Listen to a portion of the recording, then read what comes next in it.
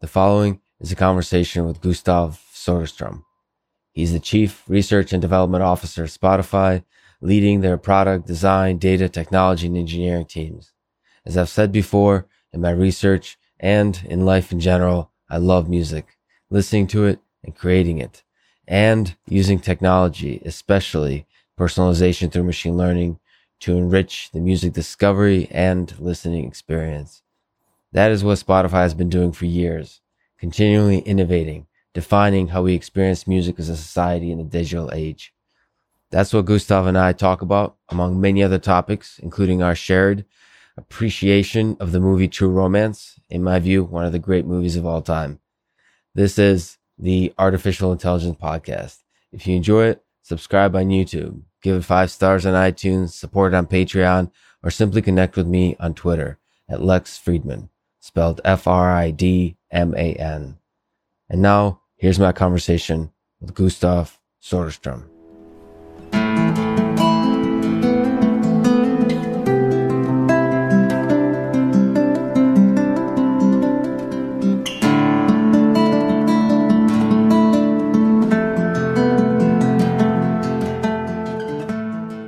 Spotify has over 50 million songs in its catalog, so let me ask the all-important question. I feel like you're the right person to ask.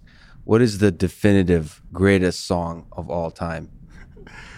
It varies for me, personally. So you can't speak definitively for everyone. I wouldn't believe very much in machine learning if I did, right? Because it meant everyone had the same taste. So for you, you have to pick. What is the song? All right, so it's pretty easy for me. There's this song called You're So Cool by Hans Zimmer, soundtrack to True Romance.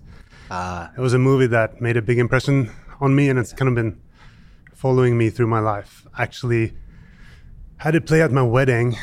I sat with the organist and helped him play it on an organ, which was a pretty interesting experience. That is probably my, I would say, top 3 movie of all time. Yeah, this is an incredible movie. Yeah, and it came out during my formative years, and as I've discovered in music, you shape your music taste during those years, so it definitely affected me quite a bit.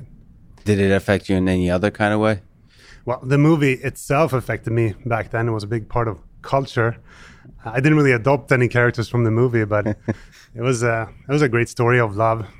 Fantastic actors. And you know, really, I didn't even know who Hans Zimmer was at the time, but fantastic music. And so that song has followed me, and the movie actually has followed me throughout my life. That was Quentin Tarantino, actually, I think, directed or produced that. So it's not Stairway to Heaven or Bohemian Rhapsody. It's those are great. They're not my personal favorites, but I've realized that people have different tastes, and that's a big part of what we do. Well, for me, I will have to stick with Stairway to Heaven. So 35,000 years ago, I looked this up on Wikipedia. Flute-like instruments started being used in caves as part of hunting rituals, in primitive cultural gatherings, things like that. This is the birth of music. Since then, we had a few folks: Beethoven, Elvis, Beatles, Justin Bieber, of course, Drake. So in your view, let's start like high-level philosophical. What is the purpose of music on this planet of ours? I think music has many different purposes. I think there's certainly a big purpose, which is the same as much of entertainment, which is escapism, and to be able to live in some sort of other mental state for a while. But I also think you have the opposite of escaping, which is to help you focus on something you are actually doing. And so I think people use music as a tool to tune the brain to the activities that they are actually doing. And it's kind of like, in one sense, maybe it's the rawest signal. If you think about the brain as neural networks, it's maybe the most efficient hack we can do to actually actively tune it into some state that you want to be. You can do it in other ways. You can tell stories to put people in a certain mood, but music is probably very effective to get you to a certain mood very fast, I think. You know, there's a social component historically to music, where people listen to music together. I was just thinking about this, that to me, and you mentioned machine learning, but to me personally, music is a really private thing. Like, I'm speaking for myself. I listen to music. Like, almost nobody knows the kind of things I have in my library, except people who are really close to me, and they really only know a certain percentage. There's like some weird stuff that I'm almost probably embarrassed by, right? It's called the guilty pleasures, right? Everyone has them. The guilty pleasures, yeah. Hopefully they're not too bad, but for me, it's personal. Do you think of music as something that's social or as something that's personal, or does it vary? So I think it's the same answer, that you use it for both. We've thought a lot about this during these 10 years at Spotify. Obviously, in one sense, as you said, music is incredibly social. You go to concerts and so forth. On the other hand, it is your escape, and everyone has these things that are very personal to them. So what we've found is that when it comes to most people claim that they have a friend or two that they are heavily inspired by and that they listen to. So I actually think music is very social, but in a smaller group setting. It's an intimate form of it's an intimate relationship. It's not something that you necessarily share broadly. Now, at concerts, you can argue you do, but then you've gathered a lot of people that you have something in common with. I think this broadcast sharing of music is something we tried on social networks and so forth, but it turns out that people aren't super interested in this, what their friends listen to. Mm-hmm. They're interested in understanding if they have something in common, perhaps with a friend, but not just as information. Right. That's really interesting. I was just thinking of it this morning, listening to Spotify. I really have a pretty intimate relationship with Spotify, with my playlists, right?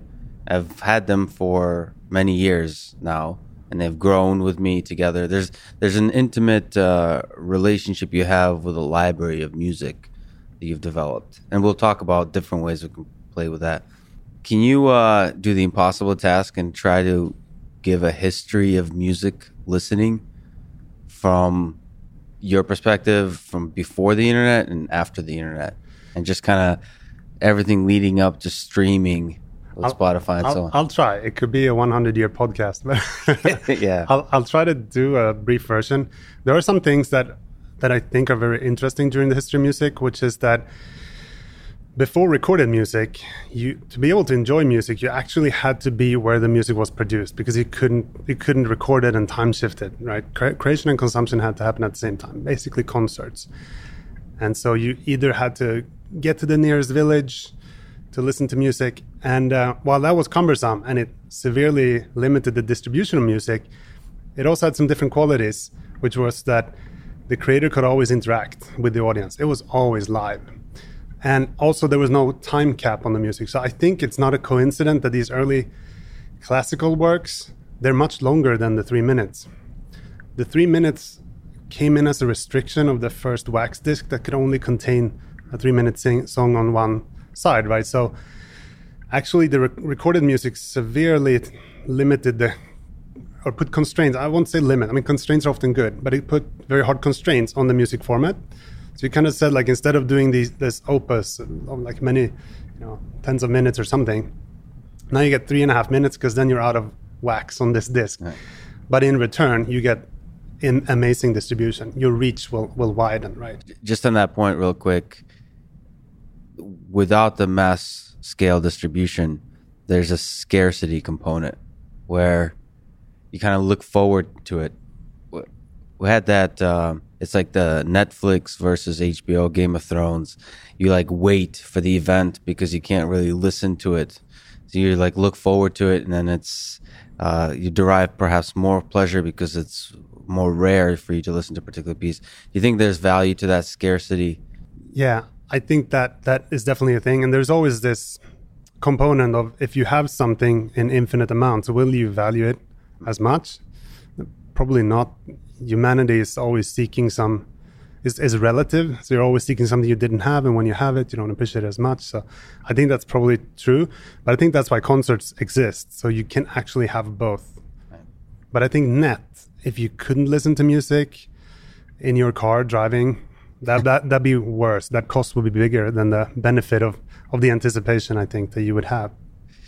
So, it started with live concerts, then it's being able to, the phonograph invented, right? That you start to be able to record music. Exactly. So then you got this massive distribution that made it possible to create two things, I think. First of all, cultural phenomena. They probably need distribution to be able to happen.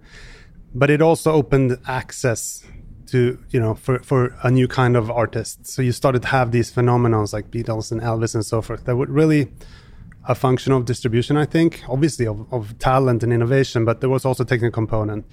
And of course, the next big innovation to come along was radio, broadcast radio.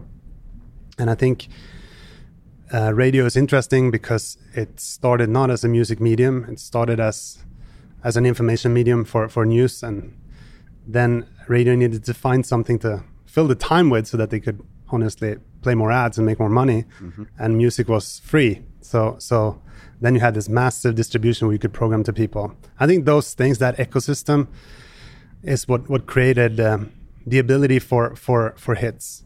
But it was also a very broadcast medium. So you would tend to get these massive hits, but maybe not such a long tail.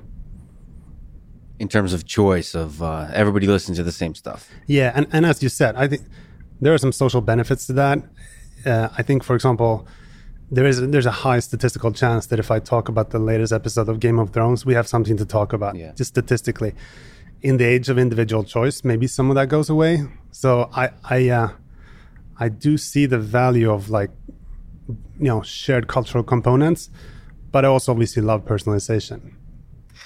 And so let's catch us up to the internet. So maybe Napster. Well, first of all, there's like MP3s. Exactly. Like tapes, CDs. There was a digitalization of music with a CD, really. It was physical distribution, but the music became digital. Yeah. And so they were files, but basically boxed software, to use a software analogy. And then you could start downloading these files. And I think there are two interesting things that happened. Back to music used to be longer before it was constrained by the distribution medium. I don't think that was a coincidence. And then really the only music genre to have developed mostly after music was a file again on the internet is EDM. And EDM is often much longer than the traditional music. I think it's interesting to think about the fact that music is no longer constrained in minutes per song or something. It's a legacy of an old distribution technology. And you see some of this new music that breaks the format. Not so much as I would have expected actually by now, but it still happens. So first of all, I don't really know what EDM is. Electronic dance music. Yeah. Right. You could say Avicii was one of the biggest in this genre. So the main constraint is of time. Something right. A 3, 4, 5 minute song. So you could have songs that were 8 minutes, 10 minutes and so forth. Because it started as a digital product that you downloaded, so you didn't have this constraint anymore. So I think it's something really interesting that I don't think has fully happened yet. We're kind of jumping ahead a little bit to where we are, but I think there's tons of format innovation in music that should happen now. That couldn't happen when you needed to really adhere to the distribution constraints. If you didn't adhere to that, you would get no distribution. So Björk, for example, Icelandic artist, she made a full iPad app as an album. That's very expensive. Even though the App Store has great distribution, she gets nowhere near the distribution versus staying within the 3-minute format. So I think now that music is fully digital inside these streaming services, there is the opportunity to change the format again and allow creators to be much more creative without limiting their distribution ability. That's interesting that you're right. It's surprising that we don't see that taken advantage more often. It's almost like the constraints of the distribution from the 50s and 60s have molded the culture to where we want the 3 to 5 minute song than anything else. Not just, so we want the song as consumers and as artists. Because I write a lot of music, and I never even thought about writing something longer than 10 minutes. It's really interesting that those constraints. Because all your training data has been 3.5 minute songs, right? It's right. Okay, so digitization of data led to then MP3s. Yeah, so I think you had this file then, that was distributed physically, but then you had the components of digital distribution, and then the internet happened, and there was this vacuum where you had a format that could be digitally shipped, but there was no business model.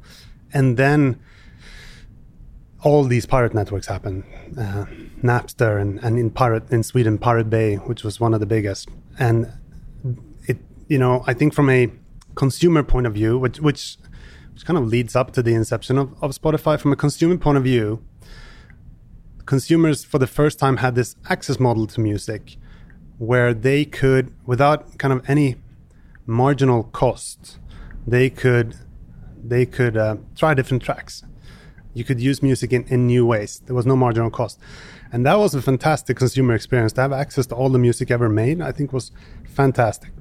But it was also horrible for artists because there was no business model around it. So they didn't make any money. So the user need almost drove the user interface before there was a business model. And then there were these download stores that allowed you to download files, which was a solution, but it didn't solve the access problem. There was still a marginal cost of 99 cents to try one more track.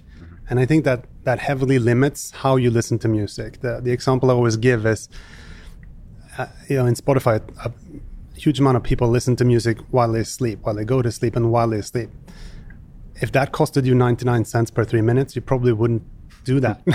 And you would be much less adventurous if there was a real dollar cost to exploring music. So the access model is interesting in that it changes your music behavior. You can take much more risk because there's no marginal cost to it. Maybe let me linger on piracy for a second, because I find, especially coming from Russia, piracy is something that's very interesting. To me,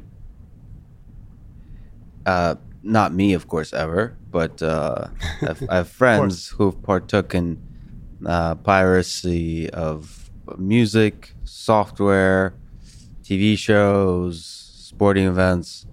And usually, to me, what that shows is not that they can actually pay the money, and they're not trying to save money. They're choosing the best experience. So what, to me, piracy shows is a business opportunity in all these domains. And that's where I think you're right. Spotify stepped in. Is basically piracy is an experience. You can explore, find music you like. And actually the interface of piracy is horrible because it's bad metadata. Yeah, bad metadata. Long download times, all kinds of stuff. And what Spotify does is basically first rewards artists, and second makes the experience of exploring music much better. I mean, the same is true, I think, for movies and so on. That piracy reveals, in the software space, for example, I'm a huge user and fan of Adobe products, and there was much more incentive to pirate Adobe products before they went to a monthly subscription plan, and now all of the said friends that used to pirate Adobe products that I know now actually pay gladly for the monthly subscription. Yeah, I think you're right. I think it's a sign of an opportunity for product development, and that sometimes there's a product market fit before there's a business model fit in product development. I think that's a sign of it. In Sweden, I think it was a bit of both. There was a culture where we even had a political party called the Pirate Party. And this was during the time when people said that information should be free. It was somehow wrong to charge for ones and zeros. So I think people felt that artists should probably make money somehow else, in concerts or something. So at least in Sweden, it was part really social acceptance, even at the political level. But that also forced Spotify to compete with free, which I don't think could have happened anywhere else in the world. The music industry needed to be doing bad enough to take that risk. And Sweden was like the perfect testing ground. It had government-funded high bandwidth, low latency broadband, which meant that the product would work. And it was also, there was no music revenue anyway. So they were kind of like, I don't think this is going to work, but why not? So this product is one that I don't think could have happened in America, the world's largest music market, for example. So how do you compete with free? Because that's an interesting world of the internet where most people don't like to pay for things. So Spotify steps in and tries to, compete with free. How do you do it? So I think two things. One is people are starting to pay for things on the internet. I think one way to think about it was that advertising was the first business model because no one would put a credit card on the internet. Transactional with Amazon was the second. And maybe subscription is the third. And if you look offline, subscription is the biggest of those. So that may still happen. I think people are starting to pay, but definitely back then we needed to compete with free. And the first thing you need to do is obviously to lower the price to free.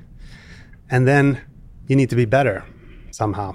And the way that Spotify was better was on the user experience, on the actual performance, the latency of, even if you had high bandwidth broadband, it would still take you 30 seconds to a minute to download one of these tracks. So the Spotify experience of starting within the perceptual limit of immediacy, about 250 milliseconds, meant that the whole trick was it felt as if you had downloaded all of Pirate Bay. It was on your hard drive. It was that fast, even though it wasn't. And it was still free, but somehow you were actually still being a legal citizen. That was the trick that Spotify managed to pull off. So yeah, I've actually heard you say this or write this, and I was surprised that I wasn't aware of it because I just took it for granted. Whenever an awesome thing comes along, you just like, oh, of course it has to be this way. That's exactly right. That it felt like the entire world's library is at my fingertips because of that latency being reduced. What was the technical challenge in reducing the latency? So there was a group of really, really talented engineers. One of them called Ludwig Strigius. He wrote actually from Gothenburg. Mm-hmm. He wrote the initial, the uTorrent client, which is kind of an interesting backstory to Spotify. That we have one of the top developers from BitTorrent clients as well. So he wrote uTorrent, the world's smallest BitTorrent client. And then he was acquired very early by Daniel and Martin, who founded Spotify. And they actually sold the uTorrent client to BitTorrent, but kept Ludwig. So Spotify had a lot of experience within peer-to-peer networking. So the original innovation was a distribution innovation, where Spotify built an end-to-end media distribution system. Up until only a few years ago, we actually hosted all the music ourselves. So we had both the server side and the client. And that meant that we could do things such as having a peer-to-peer solution to use local caching on the client side, because back then the world was mostly desktop. Mm-hmm. But we could also do things like hack the TCP protocols, things like Nagel's algorithm for kind of exponential back off or ramp up and just go full throttle and optimize for latency at the cost of bandwidth. And all of this end-to-end control meant that we could do an experience that felt like a step change. These days, we actually are on GCP. We don't host our own stuff, and everyone is really fast these days. So that was the initial competitive advantage. But then obviously you have to move on over time. And that was over 10 years ago, right? That was in 2008. The product was launched in Sweden. It was in a beta, I think, 2007. And it was on the desktop, right? So it was desktop only. There's no phone. There was no phone. The iPhone came out in 2008, but the App Store came out 1 year later, I think. So the writing was on the wall, but there was no phone yet. You've mentioned that people would use Spotify to discover the songs they like, and then they would torrent those songs so they can copy it to their phone. Just hilarious. Exactly. Not torrent, pirate. Seriously, piracy does seem to be like a good guide for business models. Video content. As far as I know, Spotify doesn't have video content. Well, we do have music videos, and we do have videos on the service. But the way we think about ourselves is that we're an audio service, and we think that if you look at the amount of time that people spend on audio, it's actually very similar to the amount of time that people spend on video. So the opportunity should be equally big, but today it's not at all valued. Video is valued much higher. So we think it's basically completely undervalued. So we think of ourselves as an audio service, but within that audio service, I think video can make a lot of sense. I think for when you're discovering an artist, you probably do want to see them and understand who they are, to understand their identity. Do you want to see that video every time? No, 90% of the time the phone is going to be in your pocket. For podcasters, you use video. I think that can make a ton of sense. So we do have video, but we're an audio service where, think of it as, we call it internally backgroundable video. Video that is helpful, but isn't the driver of the narrative.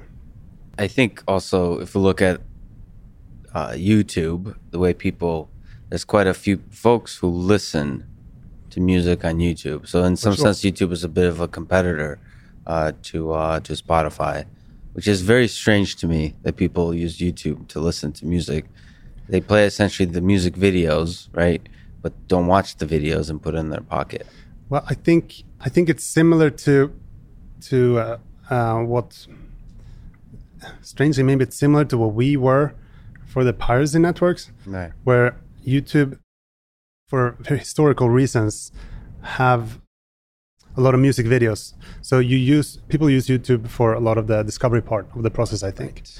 But then it's not a really good sort of quote unquote MP3 player because it doesn't even background. Then you have to keep the app in the foreground. So it's not a good consumption tool, but it's a decently good discovery tool. I mean, I think YouTube is a fantastic product, and I use it for all kinds of purposes, education. That's true. And so if I were to admit something, I do use YouTube a little bit for the discovery, to assist in the discovery process of songs, and then if I like it, I'll add it to Spotify. But that's okay. That's okay with us. Okay, so sorry, we're jumping around a little bit. So this kind of incredible. You look at Napster, you look at the early days of Spotify. One fascinating point is, how do you grow a user base? So you're there in Sweden, you have an idea. I saw the initial sketches that look terrible.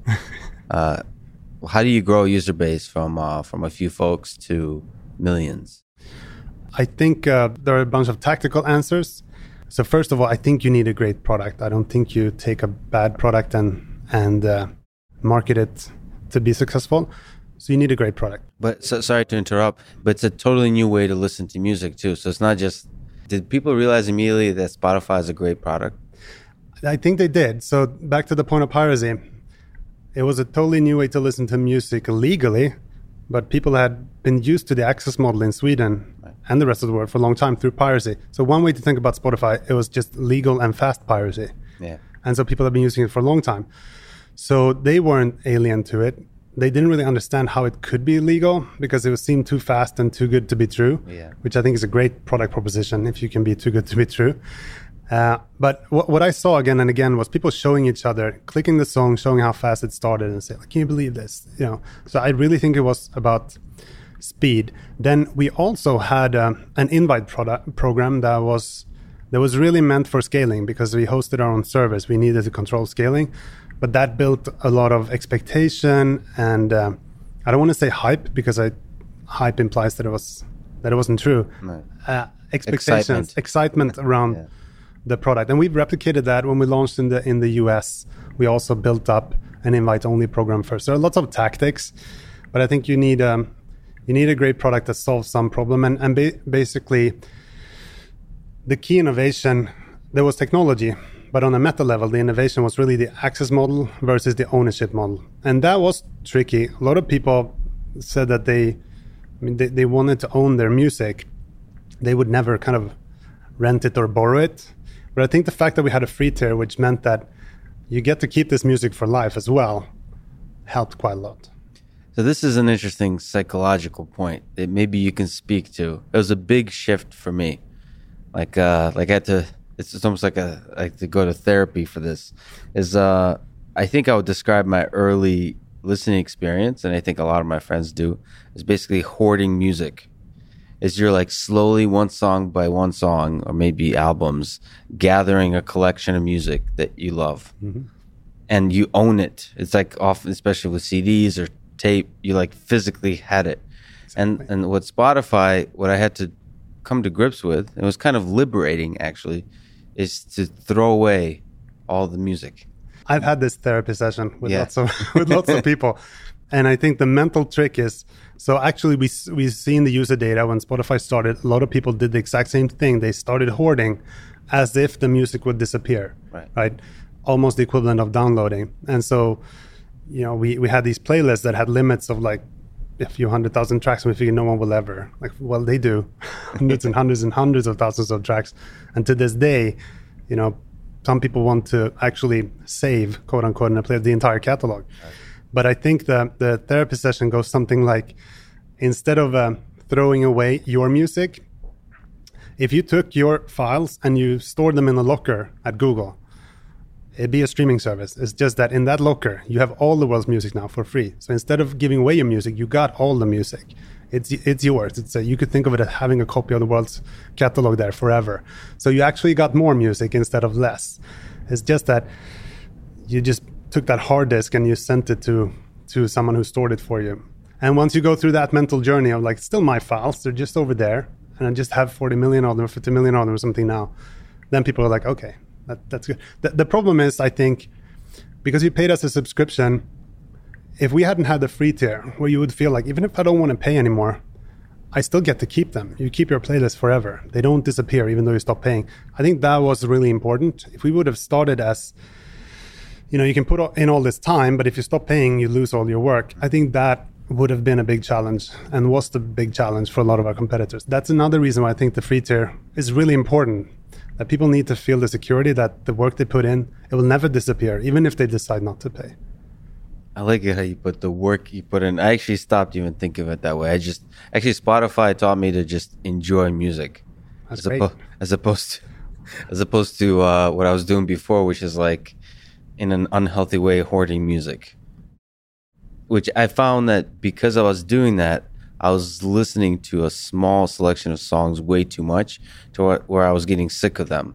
Yeah. Whereas Spotify, the more liberating kind of approach is I was just enjoying. Of course, I listened to Stairway to Heaven over and over, but because of the extra variety, I don't get as sick of them.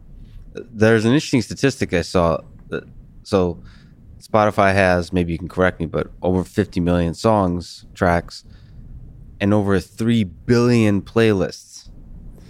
So 50 million songs and 3 billion playlists. 60 times more playlists and songs. What do you make of that?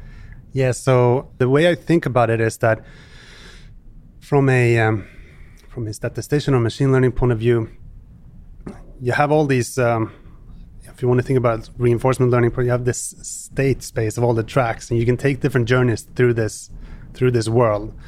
And I think of these as like people helping themselves and each other, creating interesting vectors through this space of tracks. Mm-hmm. And then it's not so surprising that across, many tens of millions of kind of atomic units, there will be billions of paths that make sense. And we're probably quite far away from having found all of them.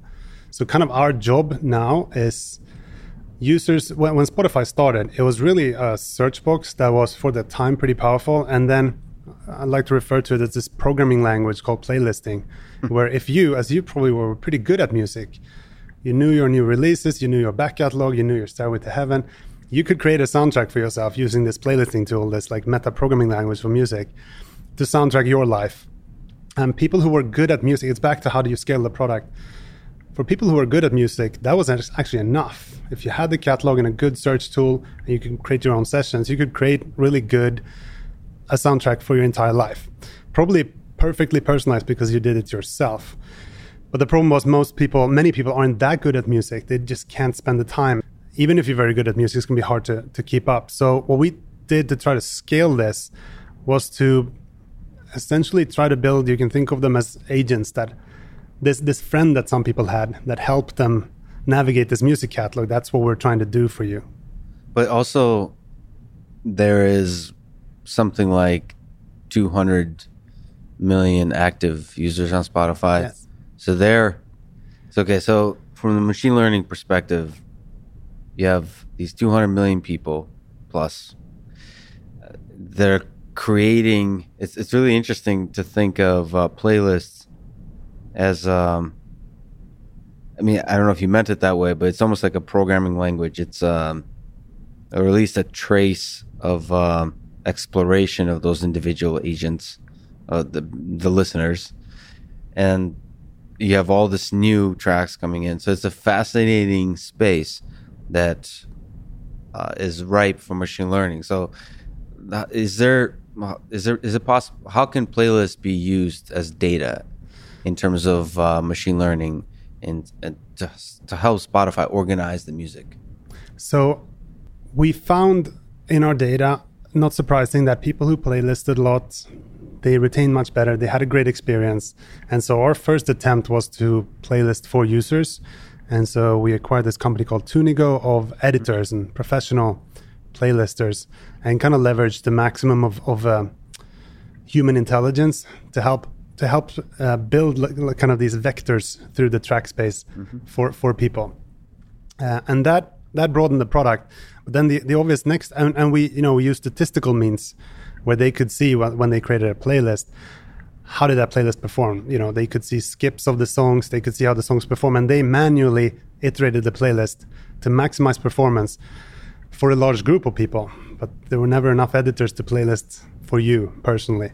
So the promise of machine learning was to go from kind of group personalization, using editors and tools and statistics, to individualization. And then what's so interesting about the 3 billion playlists we have is the truth is we lucked out. This was not a priori strategy, as is often the case. It looks really smart in hindsight, but it was dumb luck. We looked at these playlists, and we had some people in the company, a person named Erik Bernhardsson, who was really good at machine learning already back then in like 2007, 2008. Back then it was mostly collaborative filtering and so forth, but we realized that what this is people are grouping tracks for themselves that have some semantic meaning to them. And then they actually label it with a playlist name as well. So in a sense, people were grouping tracks along semantic dimensions and labeling them. And so could you use that information to find that latent embedding? And so we started playing around with collaborative filtering, and we saw tremendous success with it. Basically trying to extract some of these dimensions. And if you think about it, it's not surprising at all. It'd be quite surprising if playlists were actually random, if they had no semantic meaning. For most people, they group these tracks for some reason.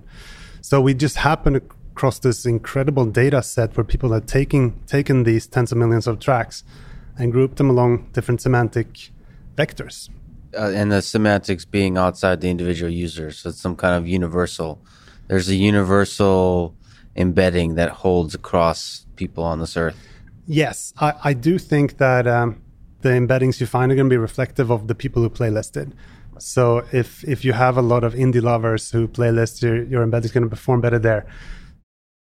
But what we found was that yes, there were these latent similarities. They were very powerful, and we had it was interesting because I think that the people who playlisted the most initially were the so-called music aficionados who were really into music, and they often had their taste was often geared towards a certain type of music. And so what surprised us, if you look at the problem from the outside, you might expect that the algorithms would start performing best with mainstreamers first, because it somehow feels like an easier problem to solve mainstream taste than really particular taste. It was the complete opposite for us. The recommendations performed fantastically for people who saw themselves as having very unique taste. That's probably because all of them playlisted and they didn't perform so well for mainstreamers. They actually thought they were a bit too particular and unorthodox. So we had the complete opposite of what we expected. Success within the hardest problem first, and then had to try to scale to more mainstream recommendations. So you've also acquired EchoNest that analyzes song data. So in your view, maybe you can talk about, so what kind of data is there from a machine learning perspective? There's a huge amount, we're talking about playlisting and just user data of what people are listening to, the playlist they're constructing, and so on. And then there's the actual data within a song, what makes a song, I don't know, the actual waveforms, right? Is there how do you mix the two? How much value is there in each? To me, it seems like user data is, it's a romantic notion that the song itself would contain useful information, but if I were to guess, user data would be much more powerful. Like playlists would be much more powerful. Yeah, so we use both. Our biggest success initially was with playlist data without understanding anything about the structure of the song. But when we acquired the EchoNest, they had the inverse problem. They actually didn't have any play data. They were a provider of recommendations, but they didn't actually have any play data. So they looked at the structure of songs sonically, And they looked at Wikipedia for cultural references and so forth, right? Cool. And did a lot of NLU and so forth. So we got that skill into the company and combined kind of our user data with their kind of content-based. So you can think of it as we were user-based and they were content-based in their recommendations.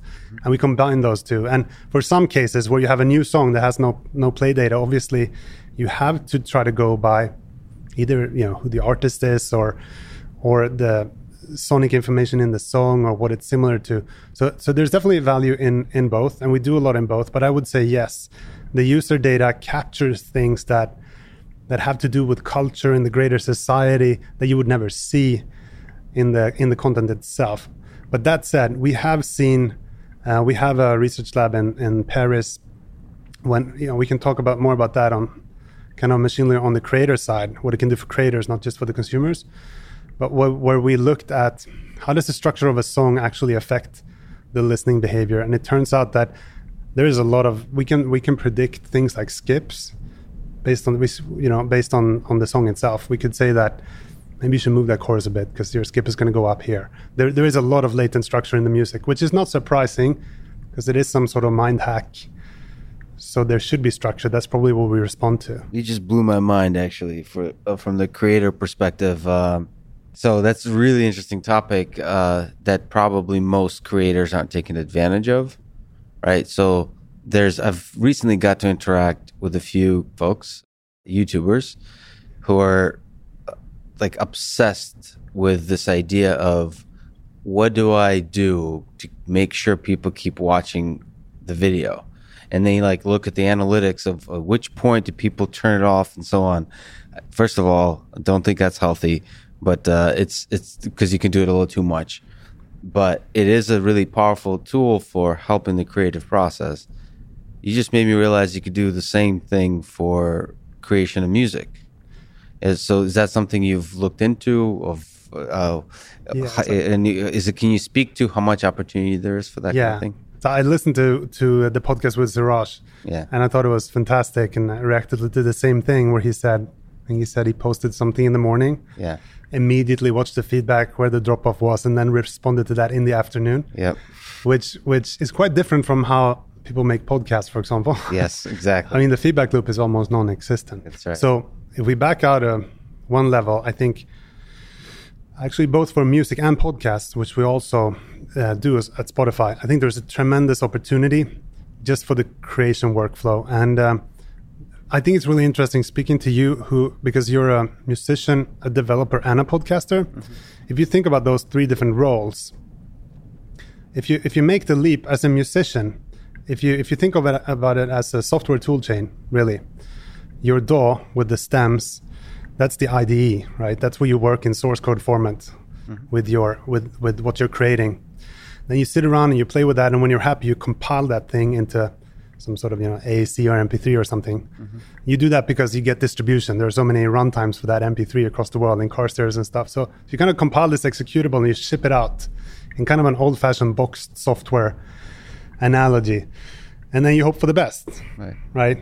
But as a software developer, you would never do that. First, you go on GitHub and you collaborate with other creators. Yeah, and then you think it'd be crazy to just ship one version of your software without doing an A/B test, without any feedback loop, and then issue tracking. Exactly, and then you would look at the feedback loops and try to optimize that thing, right? So, I think if you think of it as a very specific software tool chain, it looks quite arcane. The tools that a music creator has versus what a software developer has. So that's kind of how we think about it. Why wouldn't a music creator have something like GitHub where you could collaborate much more easily? So we bought this company called Soundtrap, which has a kind of Google Docs for music approach where you can collaborate with other people on the kind of source code format with stems. And I think introducing things like AI tools there to help you as you're creating music, both in helping you, put accompaniment to your music like drums or something, help you master and mix automatically, help you understand how this track will perform. Exactly what you would expect as a software developer, I think makes a lot of sense. And I think the same goes for a podcaster. I think podcasters will expect to have the same kind of feedback loop that Siraj has. Like, why wouldn't you? Maybe it's not healthy, but... Sorry, I wanted to criticize the fact because you can overdo it. Because a lot of and we're in a new era of that. So you can become addicted to it, and therefore... what people say, you become a slave to the YouTube algorithm, or sort of it's always a danger of a new technology, as opposed to, say, if you're creating a song, becoming too obsessed about the intro riff to the song that keeps people listening versus actually the entirety of the creation process. Yeah. It's a balance. Absolutely. But the fact that there's zero, I mean, you're blowing my mind right now, because you're completely right that there's no signal whatsoever. There's no feedback whatsoever on the creation process in music or podcasting, almost at all. And are you saying that Spotify is hoping to help create tools to, not tools, but... No, tools, actually. Actually tools for creators. Absolutely. Wow. So we have... We've made some acquisitions the last few years around music creation. This company called Soundtrap, which is a DAW, digital audio workstation, but that is browser-based. And their focus was really the Google Docs approach, where you can collaborate with people much more easily than you could in previous tools. So we have some of these tools that we're working with that we want to make accessible, and then we can connect it with our consumption data. We can create this feedback loop where we could help you understand, we could help you create and help you understand how you will perform. We also acquired this other company within podcasting called Anchor, which is one of the biggest podcasting tools, mobile focused, so really focused on simple creation or easy access to creation. But that also gives us this feedback loop. And even before that, we invested in something called Spotify for Artists and Spotify for Podcasters, which is an app that you can download. You can verify that you are that creator, and then you get things that software developers have had for years. You can see where, if you look at your podcast, for example, on Spotify, or a song that you released, you can see how it's performing, which cities it's performing in, who's listening to it, what's the demographic breakup. So similar in the sense that you can understand how you're actually doing on the platform. So we definitely want to build tools. I think you also interviewed the head of research for Adobe, and I think that's back to Photoshop that you liked. I think that's an interesting analogy as well. Photoshop, I think, has been very innovative in helping photographers and artists, and I think there should be the same kind of tools for music creators, where you could get AI assistants, for example, as you're creating music, as you can do with Adobe, where you can, I want a sky over here, and you can get help creating that sky. The really fascinating thing is what Adobe doesn't have is a distribution for the content you create. So you don't have the data of whatever creation I make in Photoshop or Premiere, I can't get like immediate feedback like I can on YouTube, for example, about the way people are responding. And if Spotify is creating those tools, it's a really exciting actually world. But let's talk a little about podcasts. So I have trouble talking to one person. So it's a bit terrifying and kind of hard to fathom, but on average, 60 to 100,000 people will listen to this episode. Okay, so... It's intimidating. Yeah, it's intimidating. So I hosted on Blueberry. I don't know if I'm pronouncing that correctly, actually. It looks like most people listen to it on Apple Podcasts, CastBox, and Pocket Cast. And only about 1,000 listen on Spotify. Just my podcast, right? So where... Do you see a time when Spotify will dominate this? So Spotify is relatively new into this... In podcasting, in definitely. podcasting, sorry. Yeah, in podcasting. What's the deal with podcasting and Spotify? How serious is Spotify about podcasting? Do you see a time where everybody would listen to...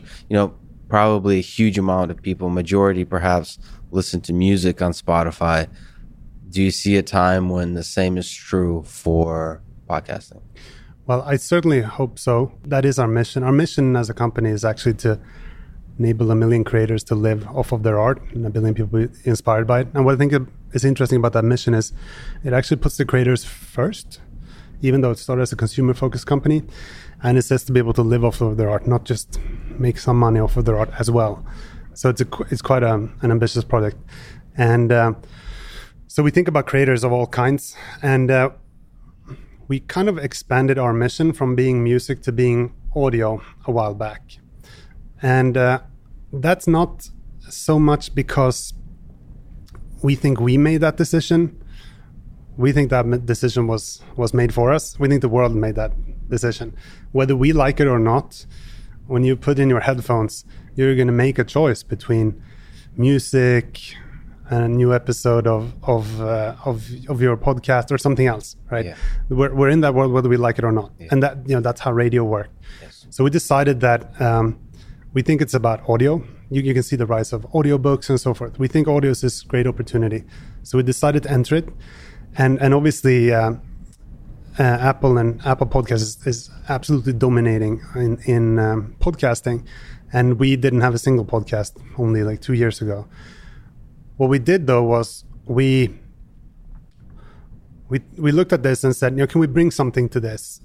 We want to do this, but back to the original Spotify, we have to do something that consumers actually value to be able to do this. And the reason we've gone from not existing at all to being the quite a wide margin, the second largest podcast consumption, still wide gap to iTunes, but we're growing quite fast.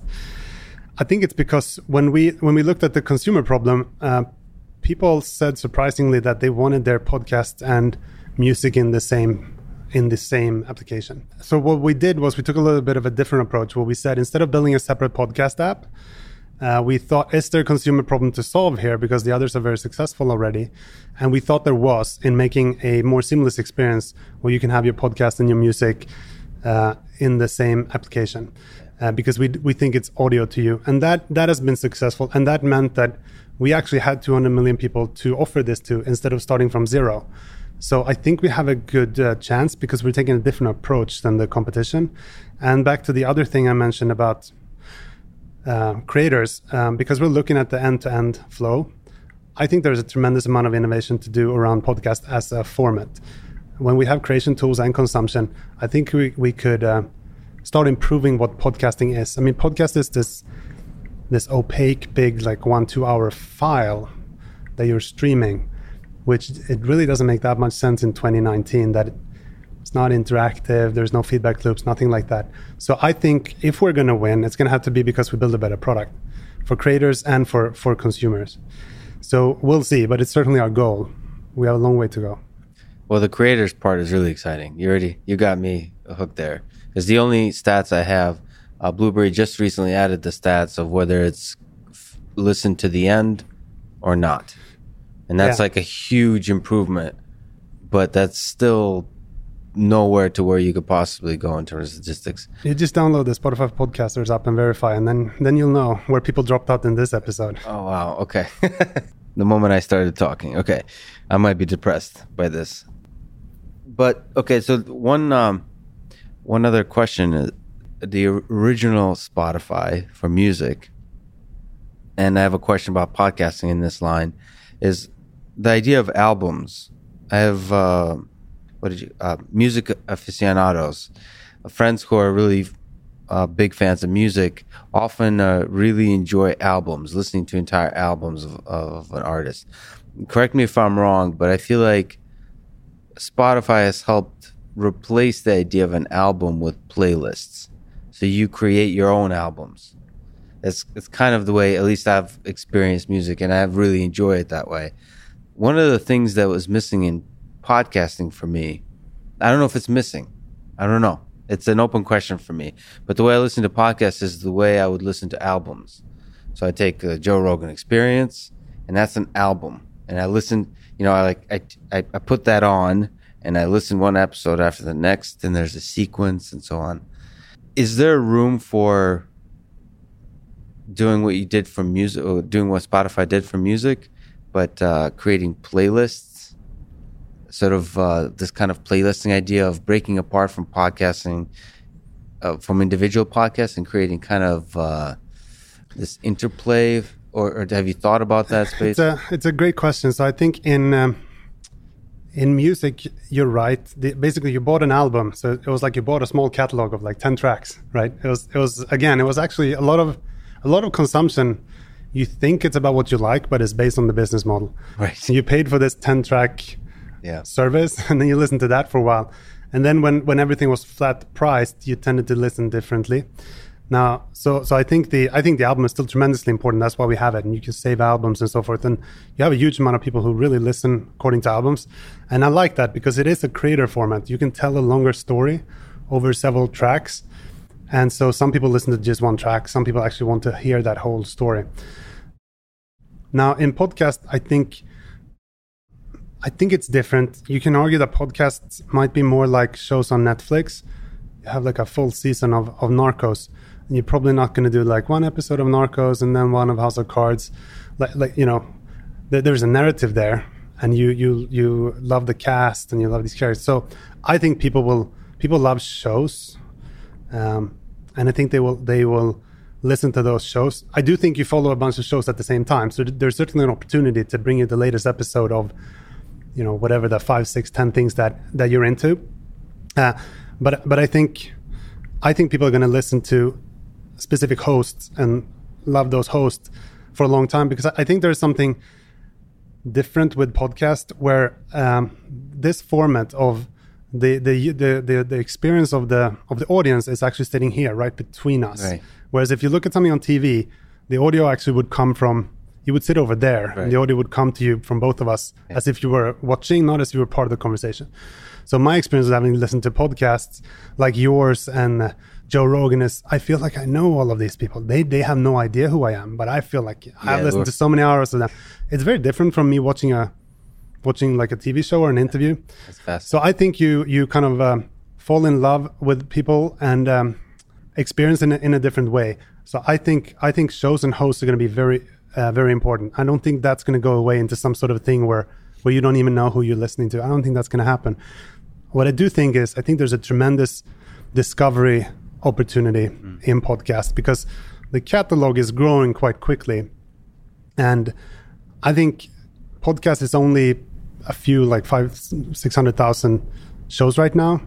If you look back to YouTube as another analogy for creators, no one really knows if you would lift the lid on YouTube, but it's probably billions of episodes. And so I think the podcast catalog will probably grow tremendously because the creation tools are getting easier. And then you're going to have this discovery opportunity that I think is really big. So a lot of people tell me that they love their shows, but discovering podcasts kind of suck. It's really hard to get into new show. They're usually quite long. It's a big time investment. So I think there's plenty of opportunity in the discovery part. Yeah, for sure. 100%. And even the dumbest, there's so many low-hanging fruit too. For example, just knowing what episode to listen to first to try out a podcast. Exactly. Because most podcasts don't have an order to them. They can be listened to out of order. And sorry to say, some are better than others, episodes. So some episodes of Joe Rogan are better than others. And it's nice to know which you should listen to try it out. And there's, as far as I know, almost no information in terms of like upvotes on how good an episode is. Exactly. So I think part of the problem is it's kind of like music. There isn't one answer. People use music for different things, and there's actually many different types of music. There's workout music, and there's classical piano music, and focus music, and so forth. I think the same with podcasts. Some podcasts are sequential. They're supposed to be listened to in order. It's actually telling a narrative. Some podcasts are one topic, kind of like yours, but different guests, so you could jump in anywhere. Some podcasts actually have completely different topics, and for those podcasts it might be that we should recommend one episode because it's about AI from someone, but then they talk about something that you're not interested in the rest of the episode. So I think what we're spending a lot of time on now is just first understanding the domain and creating kind of the knowledge graph of how do these objects relate and how do people consume? And I think we'll find that it's going to be different. I'm excited because you're Spotify is the first people I'm aware of that are trying to do this for podcasting. Podcasting has been like a wild west up until now. It's been we want to be very careful though, because it's been a very good wild west. I think it's this fragile ecosystem, and we want to make sure that you don't barge in and say like, oh, we're gonna internetize this thing. And you have to think about the creators. You have to understand how they get distribution today, who listens to, how they make money today. Try to make sure that their business model works, that they understand. I think it's back to doing something to improving their product, like feedback loops and distribution. So jumping back into terms of this fascinating world of recommender system and listening to music and using machine learning to analyze things, do you think it's better to what currently, correct me if I'm wrong, but currently Spotify lets people pick what they listen to for the most part? There's a discovery process, but you kind of organize playlists. Is it better to let people pick what they listen to or recommend what they should listen to? Something like Stations by Spotify that I saw that you're playing around with. Maybe you can tell me what's the status of that. This is a Pandora style app that just kind of, as opposed to you select the music you listen to, it kind of feeds you the music you listen to. What's the status of Stations by Spotify? What's its future?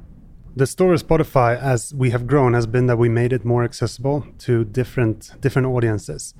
And Stations is another one of those where the question is, some people want to be very specific. They actually want to hear Stairway to Heaven right now. That needs to be very easy to do. And some people, or even the same person, at some point might say, I want to feel upbeat, or I want to feel happy, or I want songs to sing in the car. Right? So they put in the information at a very different level, and then we need to translate that into what that means musically. So Stations is a test to create like a consumption input vector that is much simpler, where you can just tune it a little bit and see if that increases the overall reach. But we're trying to kind of serve the entire gamut of super advanced so-called music aficionados, all the way to people who they love listening to music, but it's not their number one priority in life, right? They're not going to sit and follow every new release from every new artist. They need to be able to influence music at a different level. So we're trying. You can think of it as different products, and I think when one of the interesting things to answer your question on if it's better to let the user choose or to play, I think the answer is the challenge when when machine learning kind of came along. There was a lot of thinking about what does product development mean in a machine learning context. People like Andrew Ng, for example, when he went to Baidu, he started doing a lot of practical machine learning, went from academia, and he thought a lot about this. And he had this notion that, a product manager, designer, and engineer, they used to work around this wireframe, kind of describe what the product should look like. It was something to talk about. When you're doing like a chatbot or a playlist, what are you going to say? Like, it should be good? That's not a good product description. So how do you do that? And he came up with this notion that the test set is the new wireframe.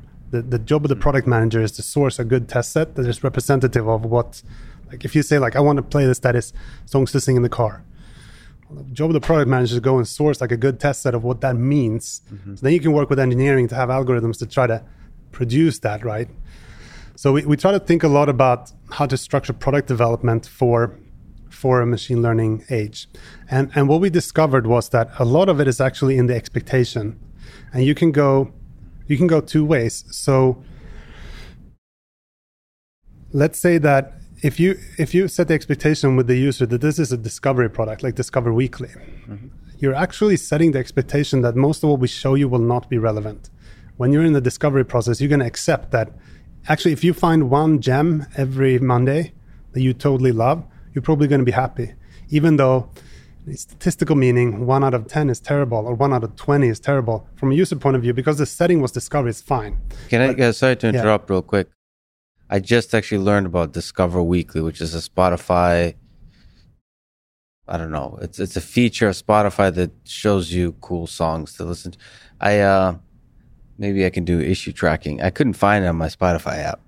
It's in your library. It's in the library. It's in the list of library. Because I was like, whoa, this is cool. I didn't know this existed. And I tried to find it. But okay. I will show it to you and feedback to our product teams. Yeah, there you go. But yeah, sorry. Just to mention, the expectation there is basically that you're going to discover new songs. Yeah, so then you can be quite adventurous in the recommendations you do. But we have another product called Daily Mix, which kind of implies that these are only going to be your favorites. So if you have 1 out of 10 that is good and 9 out of 10 that doesn't work for you, you're going to think it's a horrible product. So actually, a lot of the product development we learned over the years is about setting the right expectations. So for Daily Mix, algorithmically, we would pick among things that feel very safe in your taste space. Whereas Discover Weekly, we go kind of wild because the expectation is most of this is not going to. So a lot of to answer your question there, should you let the user pick or not? It depends. We have some products where the whole point is that the user can click play, put the phone in the pocket, and it should be really good music for like an hour. We have other products where you probably need to say like, no, save, no, and it's very interactive. I see. If that makes sense. And then the radio product, the stations product is one of these like click play, put it in your pocket for hours. That's really interesting. So you're thinking of different test sets for different users and trying to create products that sort of optimize for those test sets that represent a specific set of users. Yes, I think one thing that I think is interesting is we invested quite heavily in editorial, in people creating playlists using statistical data, and that was successful for us. And then we also invested in machine learning. And for the longest time, within Spotify and within the rest of the industry, there was always this narrative of humans versus the machine, algo versus editorial. And editors would say like, well, if I had that data, if I could see your playlisting history and I made a choice for you, I would have made a better choice. And they would have, because they're much smarter than these algorithms. The human is incredibly smart compared to our algorithms. They can take culture into account and so forth. The problem is that they can't make 200 million decisions, per hour for every user that logs in. So the algo may be not as sophisticated, but much more efficient. So there was this contradiction. But then a few years ago, we started focusing on this kind of human in the loop thinking around machine learning. And we actually coined an internal term for it called algotorial, the combination of algorithms and editors, where if we take a concrete example, you think of the editor, this paid expert that we have that is really good at something like soul, hip hop, EDM, something, right? They're a true expert, know everyone in the industry. So they have all the cultural knowledge. You think of them as the product manager. And you say that, let's say that you want to create you think that there's a product need in the world for something like songs to sing in the car or songs to sing in the shower. And I'm taking that example because it exists. People love to scream songs in the car when they drive, right? Yep. So you want to create that product, and you have this product manager who's a musical expert. They come up with a concept. Like, I think this is a missing thing in humanity, like a playlist called Songs to Sing in the Car. They create the framing, the image, the title, and they create a test set they create a group of songs, like a few thousand songs out of the catalog that they manually curate that are known songs that are great to sing in the car. And they can take like true romance into account. They understand things that our algorithms do not at all. So they have this huge set of tracks. Then when we deliver that to you, we look at your taste vectors, and you get the 20 tracks that are songs to sing in the car in your taste. So you have personalization and editorial input in the same process, if that makes sense. Yeah, it makes total sense. And I have several questions around that. This is like fascinating. Okay, so first, it is a little bit surprising to me that the world expert humans are outperforming machines at specifying songs to sing in the car. So maybe you could talk to that a little bit. I don't know if you can put it into words, but what is it? How difficult is this problem do you really, I guess what I'm trying to ask, how difficult is it to encode the cultural references, the context of the song, the artist, all those things together. Can machine learning really not do that? I mean, I think machine learning is great at replicating patterns if you have the patterns, but if you try to write me a spec of what greatest song to sing in the car definition is it loud? Does it have many choruses? Should it have been in movies? It quickly gets incredibly complicated, right? Yeah. And a lot of it may not be in the structure of the song or the title. It could be cultural references because, it was a hit. So the definition problems quickly get, and I think that was the insight of Andrew Ng when he said the job of the product manager is to understand these things that algorithms don't, and then define what that looks like, and then you have something to train towards, right? Then you have kind of the test set, and then so today the editors create this pool of tracks, and then we personalize. You could easily imagine that once you have this set, you could have some automatic exploration of the rest of the catalog, because then you understand what it is.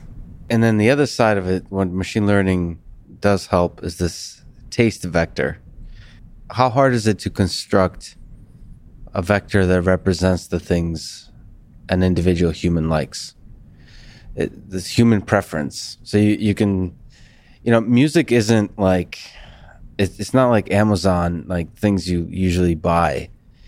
Music seems more amorphous, like it's this thing that's hard to specify, like if you look at my playlist, what is the music that I love? It's harder.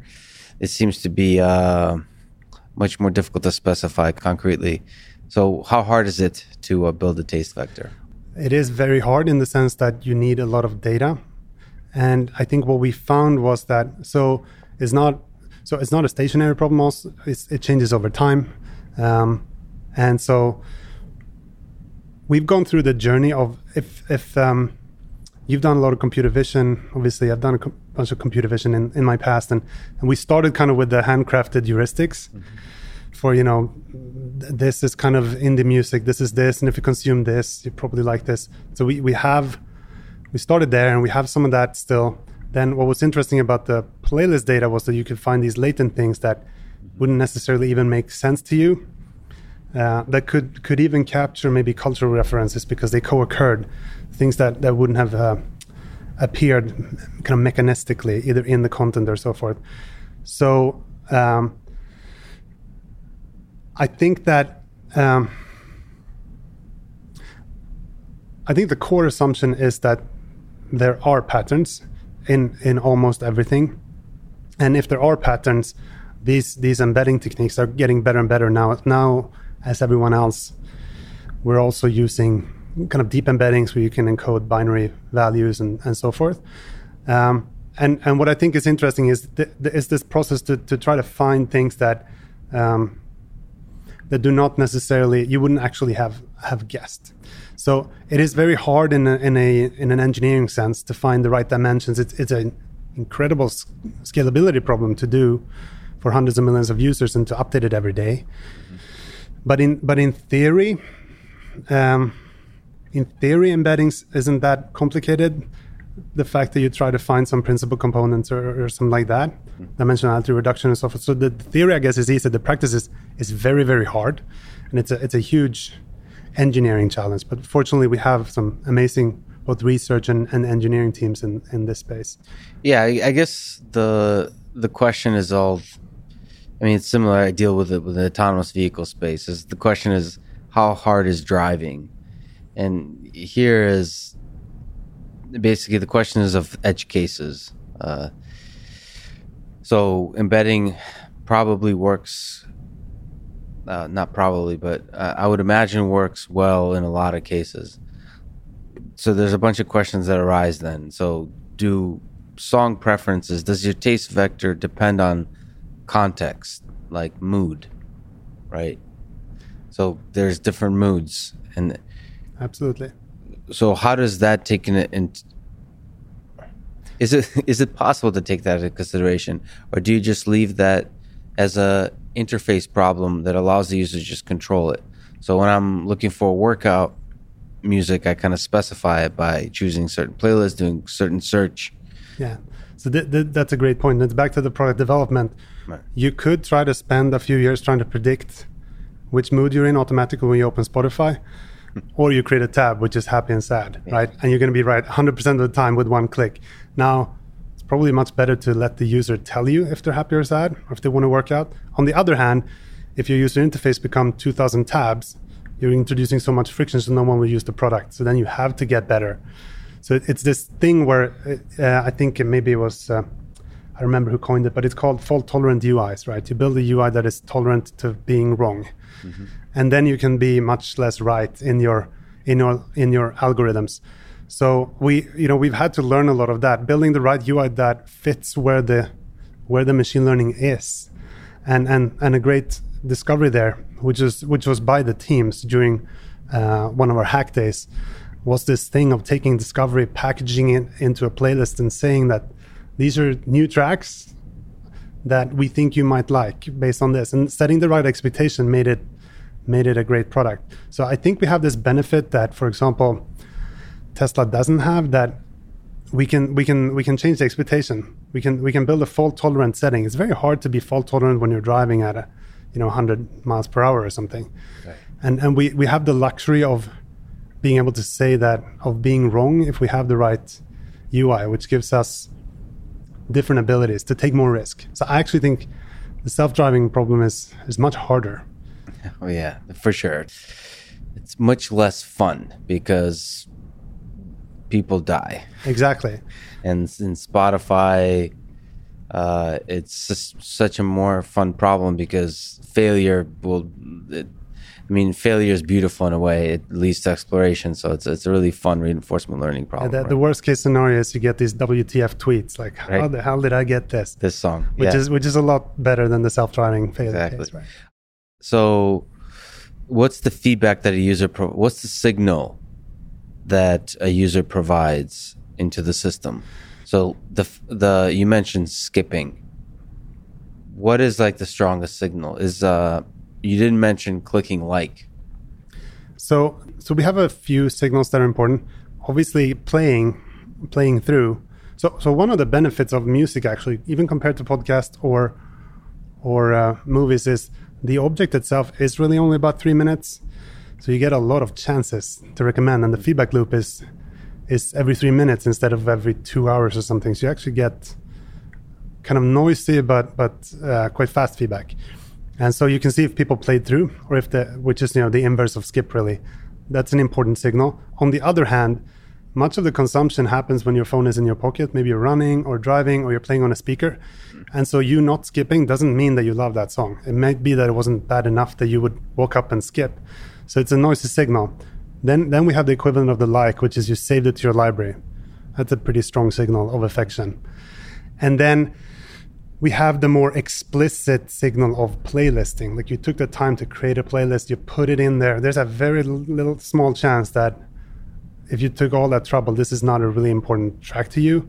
And then we understand also what other tracks it relates to. So we have the playlisting, we have the like, and then we have the listening or skip. And you have to have very different approaches to all of them because they have different levels of noise. One is very voluminous but noisy, and the other is rare, but you can probably trust it.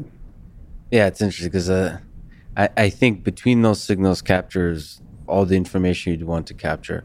I mean, there's a shallow feeling for me that there's sometimes that I'll hear a song that's like, yes, this was the right song for the moment.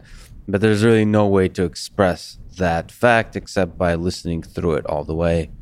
Yeah. And maybe playing it again at that time or something. But yeah. There's no need for a button that says, this was the best song I could have heard at this moment. Well, we're playing around with that, with kind of the thumbs up concept, saying like, I really like this. Just kind of talking to the algorithm. It's unclear if that's the best way for humans to interact. Maybe it is. Maybe they should think of Spotify as a person, an agent sitting there trying to serve you, and you can say like, bad Spotify, good Spotify. Right now, the analogy we've had is more, you shouldn't think of us. We should be invisible. And the feedback is, if you save it, it's kind of, you work for yourself. You do a playlist because you think it's great, and we can learn from that. It's kind of back to Tesla, how they kind of have this shadow mode. They sit and watch you drive. We kind of took the same analogy. We sit and watch your playlist, and then maybe we can offer you an autopilot where you can take over for a while or something like that, and then back off if you say like, that's not good enough. But I think it's interesting to figure out what your mental model is. If Spotify is an AI that you talk to, which I think might be a bit too abstract for many consumers, or if you still think of it as it's my music app, but it's just more helpful. And depends on the device it's running on, which brings us to smart speakers. So I have a lot of the Spotify listening I do is on things that on devices I can talk to, whether it's from Amazon, Google, or Apple. What's the role of Spotify on those devices? How do you think of it differently than on the phone or on the desktop? There are a few things to say about them. First of all, it's incredibly exciting. They're growing like crazy, especially here in the US, and it's solving a consumer need that I think is you can think of it as just remote interactivity. You can control this thing from across the room, and it may feel like a small thing, but it turns out that friction matters to consumers. Being able to say play, pause, and so forth from across the room is very powerful. So basically, you made the living room interactive now, and what we see in our data is that the number one use case for these speakers is music and podcast. So fortunately for us, it's been important to these companies to have those use case covered. So they wanted Spotify on there, so we have very good relationships with them, and we're seeing tremendous success with them. What I think is interesting about them is it's already working. We kind of had this epiphany many years ago, back when we started using Sonos. If you went through all the trouble of setting up your Sonos system, you had this magical experience where you had all the music ever made in your living room. And we made this assumption that the home, everyone used to have a CD player at home, but they never managed to get their files working in the home. Having this network attached storage was too cumbersome for most consumers. So we made the assumption that the home would skip from the CD all the way to streaming box, where you would buy the stereo and it would have all the music built in. That took longer than we thought, but with the voice speakers, that was the unlocking that made kind of the connected speaker happen in the home. So it really exploded, and we saw this engagement that we predicted would happen. What I think is interesting though is where it's going from now. Right now you think of them as voice speakers, but I think if you look at Google I/O, for example, they just added a camera to it where, when the alarm goes off, instead of saying, "Hey Google, stop," you can just wave your hand. So I think they're going to think more of it as an agent, or as an assistant, truly an assistant, and an assistant that can see you is going to be much more effective than a blind assistant. So I think these things will morph, and we won't necessarily think of them as quote unquote voice speakers anymore, just as interactive access to the internet in the home. But I still think that the biggest use case for those will be audio. So for that reason, we're investing heavily in it, and we built our own NLU stack to be able to. The challenge here is, how do you innovate in that? Well, it lowers friction for consumers, but it's also much more constrained. You have no pixels to play with in an audio only world. It's really the vocabulary that is the interface. So we started investing and playing around quite a lot with that, trying to understand what the future will be of you speaking and gesturing and waving at your music. And actually, you're actually nudging closer to the autonomous vehicle space, because from everything I've seen, the level of frustration people experience upon failure of natural language understanding is much higher than failure in other contexts. People get frustrated really fast. So if you screw that experience up even just a little bit, they give up really quickly. So, yeah, and I think you see that in the data. While it's tremendously successful, the most common interactions are play, pause, and next. Yeah. The things where if you compare it to taking up your phone, unlocking it, bringing up the app, and clicking skip, it was much lower friction. But then for longer, more complicated things like, can you find me that song about, people still bring up their phone and search and then play it on their speaker. So we tried again to build a fault tolerant UI where for the more complicated things, you can still pick up your phone, have powerful full keyboard search, and then try to optimize for where there is actually lower friction, and it's kind of like the Tesla autopilot thing, you have to be at the level where you're helpful. If you're too smart and just in the way, people are going to get frustrated. And first of all, I'm not obsessed with Stairway to Heaven. It's just a good song. But let me mention that as a use case because it's an interesting one. I've literally told I don't want to say the name of the speaker because when people are listening to it, it'll make their speaker go off. But I talk to the speaker and I say, play Stairway to Heaven. And every time not every time, but a large percentage of the time, it plays the wrong Stairway to Heaven. It plays like some cover of and that part of the experience, I actually wonder from a business perspective, does Spotify control that entire experience or no? It seems like the NLU, the natural language stuff, is controlled by the speaker, and then Spotify stays at a layer below that. It's a good and complicated question, some of which is dependent on the partner, so it's hard to comment on the specifics, but the question is the right one. The challenge is, if you can't use any of the personalization, I mean, we know which Stairway to Heaven, and the truth is, maybe for one person, it is exactly the cover that they want, and they would be very frustrated if it plays. I think we default to the right version, but you actually want to be able to do the cover for the person that just played the cover 50 times, or Spotify is just going to seem stupid. So you want to be able to leverage the personalization, but you have this stack where you have the ASR and this thing called the N-best list or the N-best guesses here, and then the personalization comes in at the end. Mm-hmm. You actually want the personalization to be here when you're guessing about what they actually meant. So we're working with these partners, and it's a complicated thing where you want to be able. So first of all, you want to be very careful with your users' data. You don't want to share your users' data without their permission, but you want to share some data so that their experience gets better. So that these partners can understand enough, but not too much, and so forth. So it's really the trick is that it's like a business-driven relationship where you're doing product development across companies together, which is really complicated. But this is exactly why we built our own NLU, so that we actually can make personalized guesses, because this is the biggest frustration. From a user point of view, they don't understand about ASRs and N-best lists and business deals. They're like, how hard can it be? I've told this thing 50 times, this version, and still it plays the wrong thing. It can't be hard. Yeah. So we try to take that user approach. If the user is not going to understand the complications of business, we have to solve it. Let's talk about sort of a complicated subject that I myself am quite torn about. The idea sort of paying artists, right? I saw as of August 31st, 2018, over $11 billion were paid to rights holders. So, and further distributed to artists from Spotify. So a lot of money is being paid to artists. First of all, the whole time as a consumer for me, when I look at Spotify, I'm not sure I'm remembering correctly, but I think you said exactly how I feel, which is this is too good to be true. Like when I started using Spotify, I assumed you guys would go bankrupt in like a month. It's like, this is too good. A lot of people did.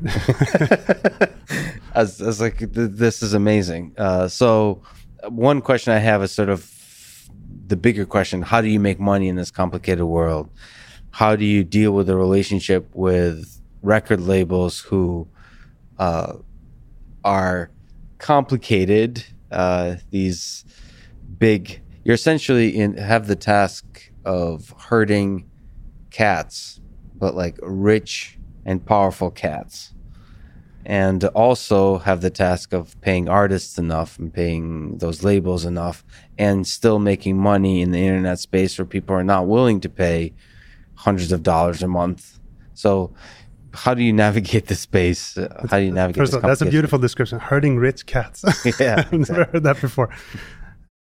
Now, it is very complicated, and I think certainly actually betting against Spotify has been statistically a very smart thing to do. Just looking at the line of roadkill in music streaming services, it's kind of, I think if I had understood the complexity when I joined Spotify, fortunately I didn't know enough about the music industry to understand the complexities, because then I would have made a more rational guess that it wouldn't work. Yeah. So, ignorance is bliss. But I think there have been a few distinct challenges. I think, as I said, one of the things that made it work at all was that Sweden and the Nordics was a lost market. So there was no risk for labels to try this. I don't think it would have worked if the market was healthy. So that was the initial condition. Then we had this tremendous challenge with the model itself. So now most people were pirating, but for the people who bought a download or a CD, the artist would get all the revenue for all the future plays then, right?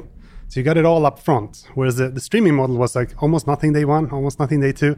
And then at some point, this curve of incremental revenue would intersect with your day one payment. And that took a long time to play out before the music labels, they understood that. But on the artist side, it took a lot of time to understand that actually, if I have a big hit that is going to be played for many years, this is a much better model, because I get paid based on how much people use the product, not how much they thought they would use it day one or so forth. So it was a complicated model to get across, but time helped with that, right? And now the revenues to the music industry actually are bigger again. Then it's gone through this incredible dip, and now they're back up. And so we're very proud of having been a part of that. So there have been distinct problems. I think when it comes to the labels, we have taken the painful approach. Some of our competition at the time, they kind of looked at other companies and said, if we just ignore the rights, we get really big really fast, we're going to be too big for the labels to too big to fail. They're not going to kill us. We didn't take that approach. We went legal from day one, and we negotiated and negotiated and negotiated. It was very slow. It was very frustrating. We were angry at seeing other companies taking shortcuts and seeming to get away with it. It was this game theory thing where over many rounds of playing the game, this would be the right strategy. And even though clearly there's a lot of frustrations at times during renegotiations, there is this weird trust where we have been honest and fair. We've never screwed them, they've never screwed us. It's tenuous, but there's this trust in, like, they know that if music doesn't get really big, if lots of people do not want to listen to music and want to pay for it, Spotify has no business model. So we actually are incredibly aligned, right? Other companies, not to be tennis, but other companies have other business models where even if they make no money from music, they'd still be profitable companies. But Spotify won't. So I think the industry sees that we are actually aligned business-wise. So there is this trust that allows us to do product development, even if it's scary, taking risks. The free model itself was an incredible risk for the music industry to take, that they should get credit for. Now, some of it was that they had nothing to lose in Sweden, but frankly, a lot of the labels also took risk. And so I think we built up that trust with the I think herding of cats sounds a bit, what's the word? It sounds like dismissive of the cats. Dismissive. No, every cat mattered. They're all beautiful and very important. Exactly. Sure. They've taken a lot of risks, and certainly it's been frustrating on both sides. They've done a lot of good. Yeah. It's really like playing. It's game theory. If you play if you play the game many times, then you can have the statistical outcome that you bet on. And it feels very painful when you're in the middle of that thing. I mean, there's risk, there's trust, there's relationships. From just having read the biography of Steve Jobs, similar kind of relationship were discussed in iTunes. The idea of selling a song for $1 was very uncomfortable for labels. And exactly. And it was the same kind of thing. It was trust. It was game theory. It was a lot of relationships that had to be built. And it's really a terrifyingly difficult process that Apple could go through a little bit because they could afford for that process to fail. For Spotify, it seems terrifying because you can't. Initially, I think a lot of it comes down to, honestly, Daniel and his tenacity in negotiating, which seems like an impossible Sisyphean task, because he was completely unknown and so forth. But maybe that was also the reason that it worked. But I think Yeah, I think game theory is probably the best way to think about it. You could go straight for this like Nash equilibrium that someone is going to defect, or you play it many times and you try to actually go for the top left, the corporation cell. Is there any magical reason why Spotify seems to have won this? So a lot of people have tried to do what Spotify tried to do, and Spotify has come out. Well, so the answer winner. is that there's no magical reason, because I don't believe in magic. But I think there are reasons, and I think some of them are that people have misunderstood a lot of what we actually do. The actual Spotify model is very complicated. They've looked at the premium model and said it seems like you can charge $9.99 for music and people are going to pay. But that's not what happened. Actually, when we launched the original mobile product, everyone said they would never pay. What happened was they started on the free product, and then their engagement grew so much that eventually they said maybe it is worth $9.99, right? It's your propensity to pay grows with your engagement. So we had this super complicated business model where you operate two different business models, advertising and premium at the same time. And I think that is hard to replicate. I struggle to think of other companies that run large scale advertising and subscription products at the same time. So I think the business model is actually much more complicated than people think it is. And so some people went after just the premium part without the free part and ran into a wall where no one wanted to pay. Some people went after just music should be free, just ads, which doesn't give you enough revenue and doesn't work for the music industry. So I think that combination is it's kind of opaque from the outside. So maybe I shouldn't say it here and reveal the secret, but that turns out to be harder to replicate than you would think. So there's a lot of brilliant business strategy here. Brilliance or luck? Probably more luck, but it doesn't really matter. It looks brilliant in retrospect. So right? let's call it brilliant. Yeah, when the books are written, it'll be brilliant. You've mentioned that your philosophy is to embrace change. So how will the music streaming and music listening world change over the next 10 years, 20 years? You look out into the far future. What do you think? I think that music, and for that matter, podcasts, audiobooks, I think it's one of the few core human needs. I think there is no good reason to me why it shouldn't be at the scale of something like messaging or social networking. I don't think it's a niche thing to listen to music or news or something. So I think scale is obviously one of the things that I really hope for. I hope that it's going to be billions of users. I hope eventually everyone in the world gets access to all the world's music ever made. So obviously I think it's going to be a much bigger business. Otherwise we wouldn't be betting this big.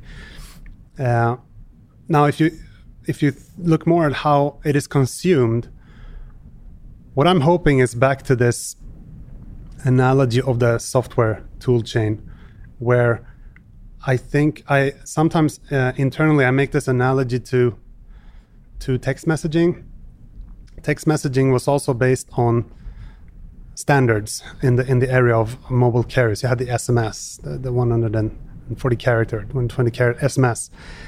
And it was great because everyone agreed on the standard. So as a consumer, you got a lot of distributions and interoperability, but it was a very constrained format. And when the industry wanted to add pictures to that format, to do the MMS, I looked it up, and I think it took from the late 80s to early 2000s. This is like a 15, 20-year product cycle to bring pictures into that. Now, once that entire value chain of creation and consumption got wrapped in one software stack within something like Snapchat or WhatsApp, like the first week they added disappearing messages, like then 2 weeks later they added stories. Like the pace of innovation when you're on one software stack and you can affect both creation and consumption, I think is going to be rapid. So with these streaming services, we now for the first time in history have enough, I hope, people on one of these services, actually whether it's Spotify or Amazon or Apple or YouTube, and hopefully enough creators that you can actually start working with the format again. And that excites me. I think being able to change these constraints from 100 years, that could really do something interesting. I really hope it's not just going to be the iteration on the same thing for the next 10 to 20 years as well. Yeah, changing the creation of music, the creation of audio, creation of podcasts is a really fascinating possibility. I myself don't understand what it is about podcasts that's so intimate.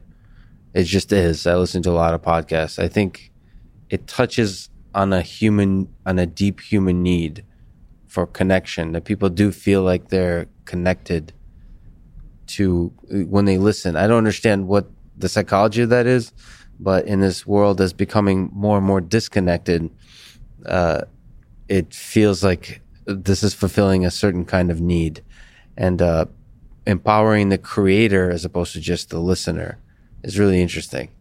I'm really excited that you're working on this. Yeah, I think one of the things that is inspiring for our teams to work on podcast is exactly that. Whether you think like I probably do, that it's something biological about perceiving to be in the middle of the conversation that makes you listen in a different way.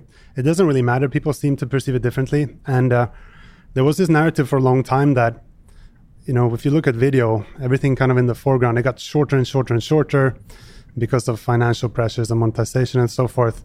And eventually, at the end, there's almost like 20 seconds clip, people just screaming something.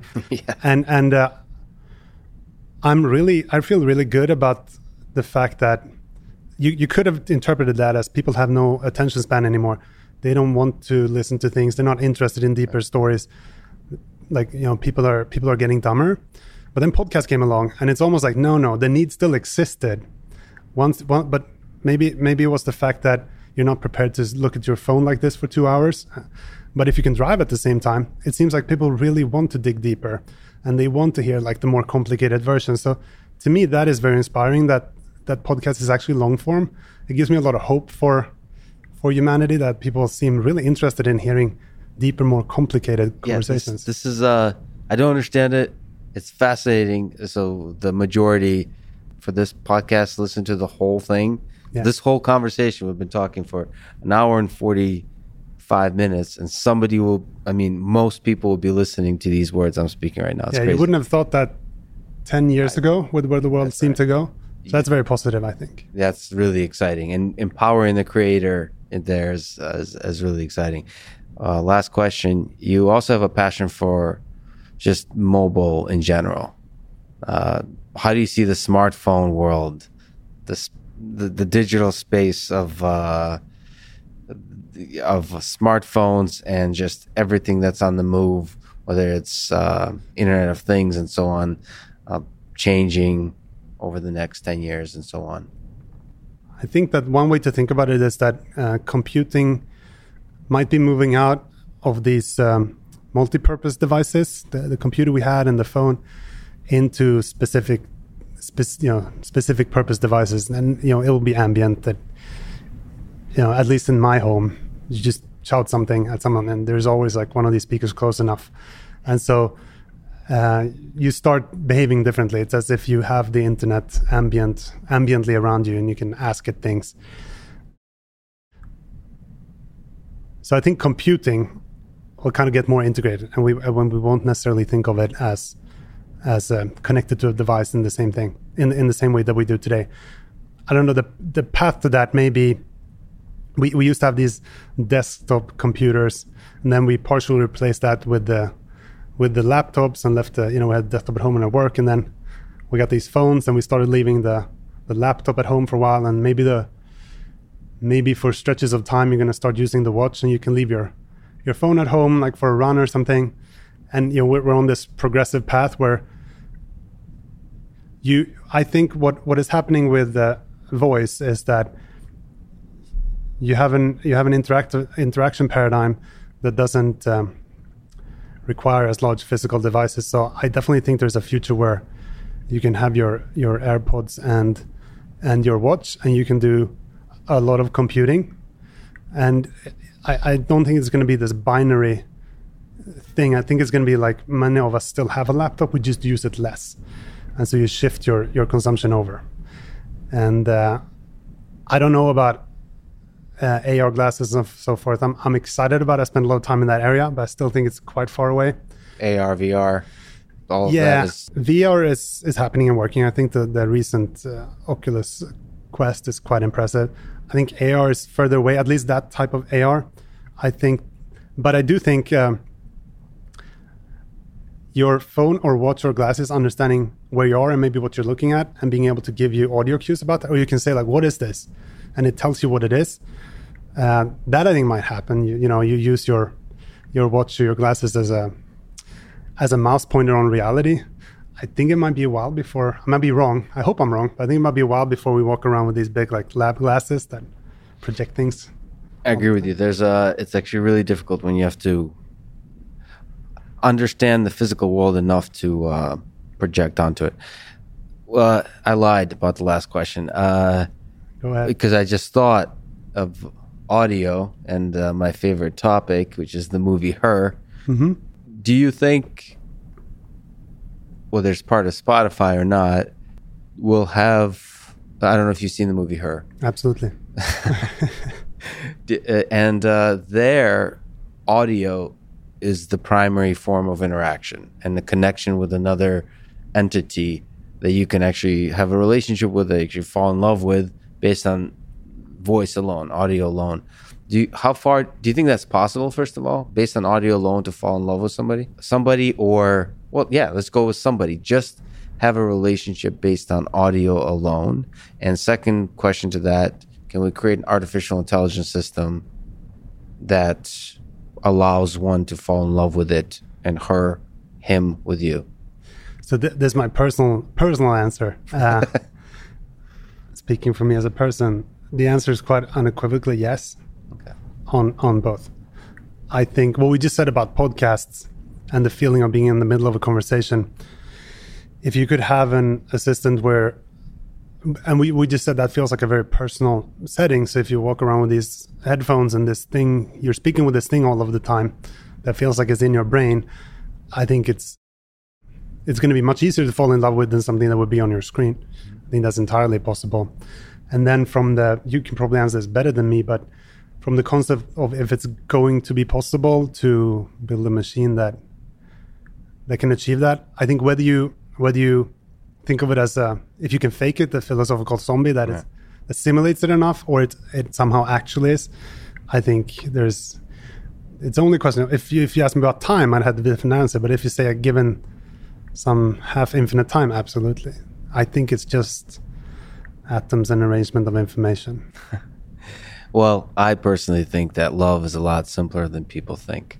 So we started with true romance and ended in love. I don't see a better place to end. Beautiful. Gustav, thanks so much for talking today. Thank you so much. It was a lot of fun. It was fun.